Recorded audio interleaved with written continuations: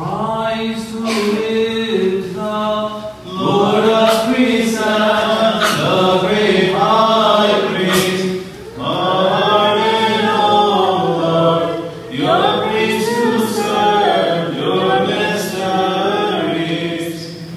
In the name of the Father, and of the Son, and of the Holy Spirit, one true God. Amen. When we hear the word seal, S-E-A-L, we of course think of the animal, but here in this context of this sermon, we speak of two separate objects being joined together and forming a strong bond. Secondly, it is a stamp with a symbol on it that denotes that it belongs to an entity or a certain person. In the book of Revelations chapter 8, it says, "And the seal was on the foreheads of those who were called the redeemed." And that seal is presumably not something physical, but spiritual. It was the name of God, the name of Jesus Christ. In the Orthodox Church, the seal is for us the muron which is applied on the child or the person on the day of baptism. So this muron is the seal, the stamp, the bond which denotes and tells the world that this person belongs to Jesus Christ. In our church, we say, while applying the muron, in the name of the Father, Amen. In the name of the Son, Amen. In the name of the Holy Spirit, Amen. In the Antiochian Orthodox Church, it's a little bit different. When they say, in the name of the Father, while putting on the muron, everyone says, sealed. In the name of the Son, sealed. In the name of the Holy Spirit, sealed. Because that person is sealed, stamped forever in the name of Jesus Christ, the Father, the Son, and the Holy Spirit. In the gospel today, we hear that Jesus himself says, "The seal of the Father is upon me." The Father has stamped the Son and put his approval on him. In like manner, since we are born again in Christ, the stamp of Jesus Christ is upon us, just as the seal of God the Father is upon Christ. This seal reminds us of two particular things. First and foremost, it is that we should not worry. God has a plan. We should not worry. God has a plan. When you are sealed in Christ, God has a way for us. He has made us a path. Life brings its difficulties and problems, but those who are sealed in Christ need not worry, need not be anxious, nor be depressed, for the seal of Christ is upon you. And Nevertheless, we go through worry, we go through anxiety, and we even go through depression. But the Lord speaks to you today and says, have I not put my seal on you? Have I not put my stamp on you? Are you not branded in my name? So then, why are you anxious? Why do you fear? Why are you depressed? Do you not know that if you ask me, I will give what you desire? If you ask me for bread, will I give you a rock? No, I am your Father. I will take care of you. I will comfort you. I will be with you. Secondly, it is that we have God's protection upon us. God's protection is upon each and every single one of us. Especially for the demographic of this parish, we're always worried about our children. We're worried about our little ones, our big ones.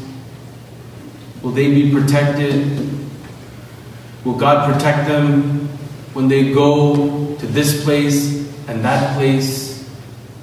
I always say that we have the seal of Christ on us, and therefore His protection is always upon us. Always pray Psalm 91 before you go anywhere or before you enter your car. Sometimes unexpected things happen in life. The unknown, the uncertainty of life, it brings that fear that God might not be protecting me and my family. Why am I sick? Or why is my child sick? Or why is my wife sick? Or why has this certain thing not happened to me or is happening to me? All of these thoughts come to our mind. But we have to have the assurance that Jesus Christ will protect us, will be with us. So that, how do we keep this seal protected on us? How do we keep this seal from breaking? You know, the Orthodox Church, we don't believe that salvation is once and for all. And we don't believe that someone who is once saved is, regardless of anything he or she does, is saved forever. So we have to protect our seal. We have to guard it with all our mind and all our soul. There are three ways that we can guard our seal, the stamp of Jesus Christ on us. One is through purity. Second is through honesty. Third is through integrity. In a world where we lack purity, Jesus Christ is calling on us to be pure. And that means pure in our eyes, pure in our ears, pure in our mouth. Pure so that we become the temple of God. Purity is difficult in this day and age. But God refines us and makes us pure each and every single day of our lives through fasting and through prayer. We are all impure, but through Jesus Christ and through the church, we can be made pure.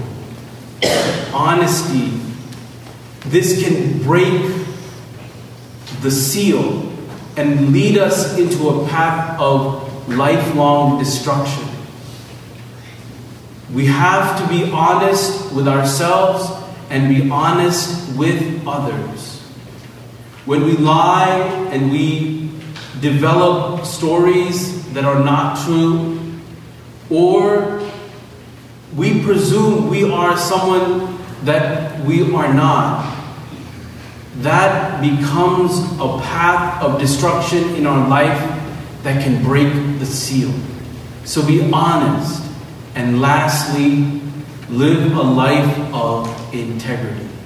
Integrity means that we live with a high ethical and moral code. That we live our life without any deception, without any sort of bribery, any sort of coercion. These are all things that can lead us to destroy the seal that is on us, to weaken the name of Christ that is on us. God wants us to reflect on His seal of Jesus Christ, His Son, that is in our heart, our mind, and our soul. To protect it, to guard it. And no matter if we are in the valley or if we are going through struggles in our life, God will lift us up. His seal will shine upon our foreheads so that the world will know that this man and this woman belongs to Jesus Christ. Let's bow our heads in a word of prayer. Oh, Jesus Christ, we thank you so much that you have set your seal upon our foreheads. Just as the Father has put His seal on you, so also you have put your name in our hearts, our minds and our souls, on our hands and our feet. Oh Lord Jesus Christ, allow us to realize that you have a plan for us, that you will protect us. Give us the strength to live this seal, this stamp in our life, knowing that we belong to you through purity, honesty, and integrity. May we do this all the days of our life. Father, Son, and Holy Spirit, we pray. Amen. As the Father His children love, hallelujah.